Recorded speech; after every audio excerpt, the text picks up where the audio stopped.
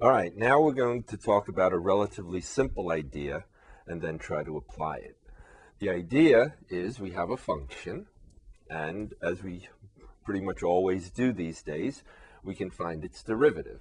So its derivative, which we write as f prime or df dx, is what? This is a pretty easy function. I hope you can really quickly just find its derivative.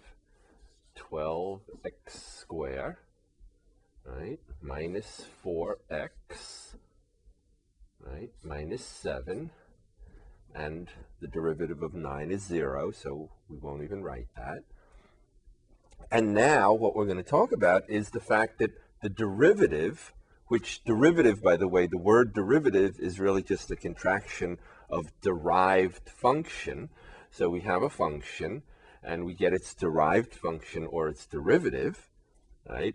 And then we say, well, the derivative itself is another function, and so we can ask for the derivative of the derivative, right? Which becomes the second derivative of the original function. The notation is, well, for the prime, it's pretty easy. We just put a double prime. It's a little bit more complicated for the fractional notation. Okay, you put the second by the d, and then another second by the x. All right, and then you just find the derivative again of the derivative, so that you have 24x minus 4. All right, and then of course we could just do it again. We could find the third derivative of the function, which is the second derivative of the first derivative, or the derivative of the second derivative. Usually we just talk about it as the third derivative of the function.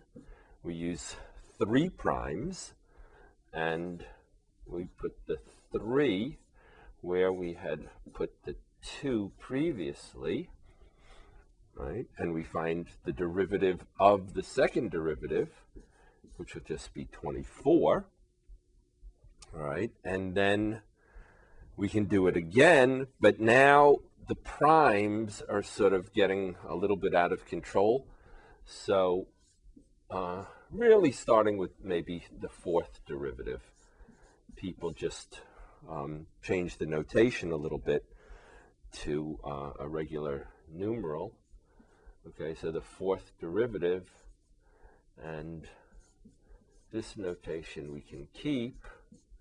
Okay, and of course the derivative of the constant 24 is just 0. All right. So the notation is fn of x. This is the nth derivative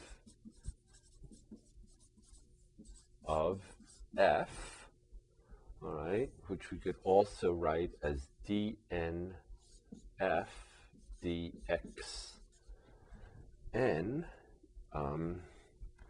where we're explicitly naming the function, the variable that we're differentiating with respect to. All right, so either of these notations. All right, now what is the second derivative or third derivative? What are they useful for? What are they actually telling us? We've spoken at length about the interpretation of the first derivative as what? The slope of the tangent line, the rate of change, the instantaneous rate of change. We've talked about it in terms of the marginal profit or the marginal revenue, and we've talked about it in terms of the instantaneous rate of change, instantaneous velocity, if we're talking about a ball or a whatever flying around up and down. All right, so in physics, if we're talking about position as a function of time, then the first derivative, do you remember, it's velocity, right? The rate of change of position with respect to time, right? If the function were the temperature of a room, then what? The derivative would be the rate of change of the temperature in the room. If the room is getting hotter, the temperature is going up. The derivative would be positive. If the profit function were given, the derivative would talk about the marginal profit. Again, it's the rate of change of the profit. If the profit were going down, then the derivative, the marginal profit, would be negative. All right, but what is the second derivative? Well, we're going to actually talk about only two interpretations of the second derivative. The first is position. If we have S, the position, okay, as a function of time of a rock or a ball. So position as a function of time,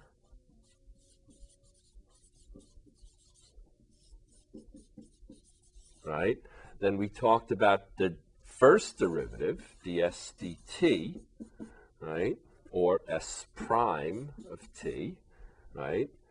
And this is what? The velocity, okay? And I think maybe you think of velocity as speed, so that's okay. Technically, they're a little bit different, but it's okay. You can think of velocity as speed.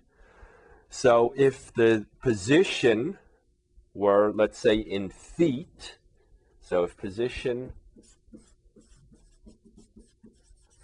in feet and time in seconds, all right, then the first derivative, the speed or velocity, will be, the units will be feet per second, or they could be miles per hour, meters per day, right?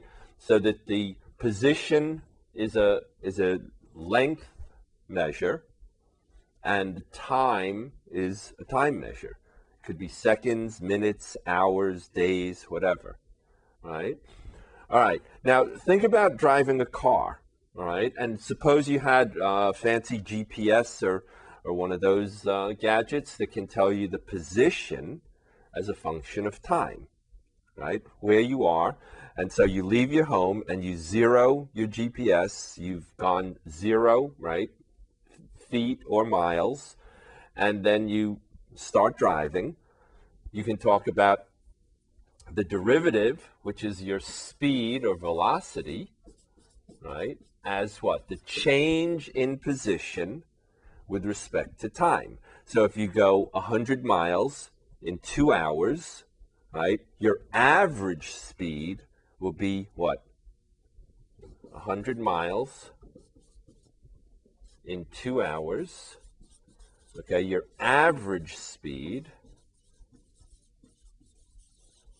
will be what? 100 over 2 is 50 miles per hour.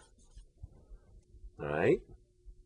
Of course, you didn't go 50 miles an hour every second of your trip, but your average speed, right, is 50 miles per hour. If you want to talk about your instantaneous speed at any given moment or any given instant of time, then what do you need? Then if you're talking about the instantaneous speed, you're talking about the derivative, right? You're talking about ds dt, right? Your instantaneous speed, instantaneous rate of change of position with respect to time. All right, so now if we just sort of apply that rate of change concept to our speed, right? The second derivative is the derivative of the velocity or speed, right?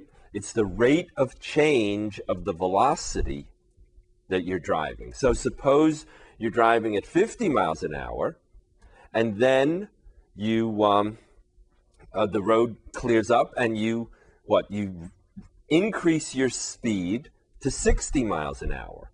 Well, how do you measure the rate at which you're increasing your speed? The rate at which you're increasing your speed from 50 miles an hour to 60 miles an hour. What happens? You step down on the gas and you get thrown back a little in your seat, and what do you call that? What do you call that? It's called, right? I hope you car buffs have the answer. That's called the acceleration. Okay, acceleration is the measure of the rate of change of the velocity or speed, right? So we're going to look at a couple of examples now and use the second derivative to tell us about the acceleration.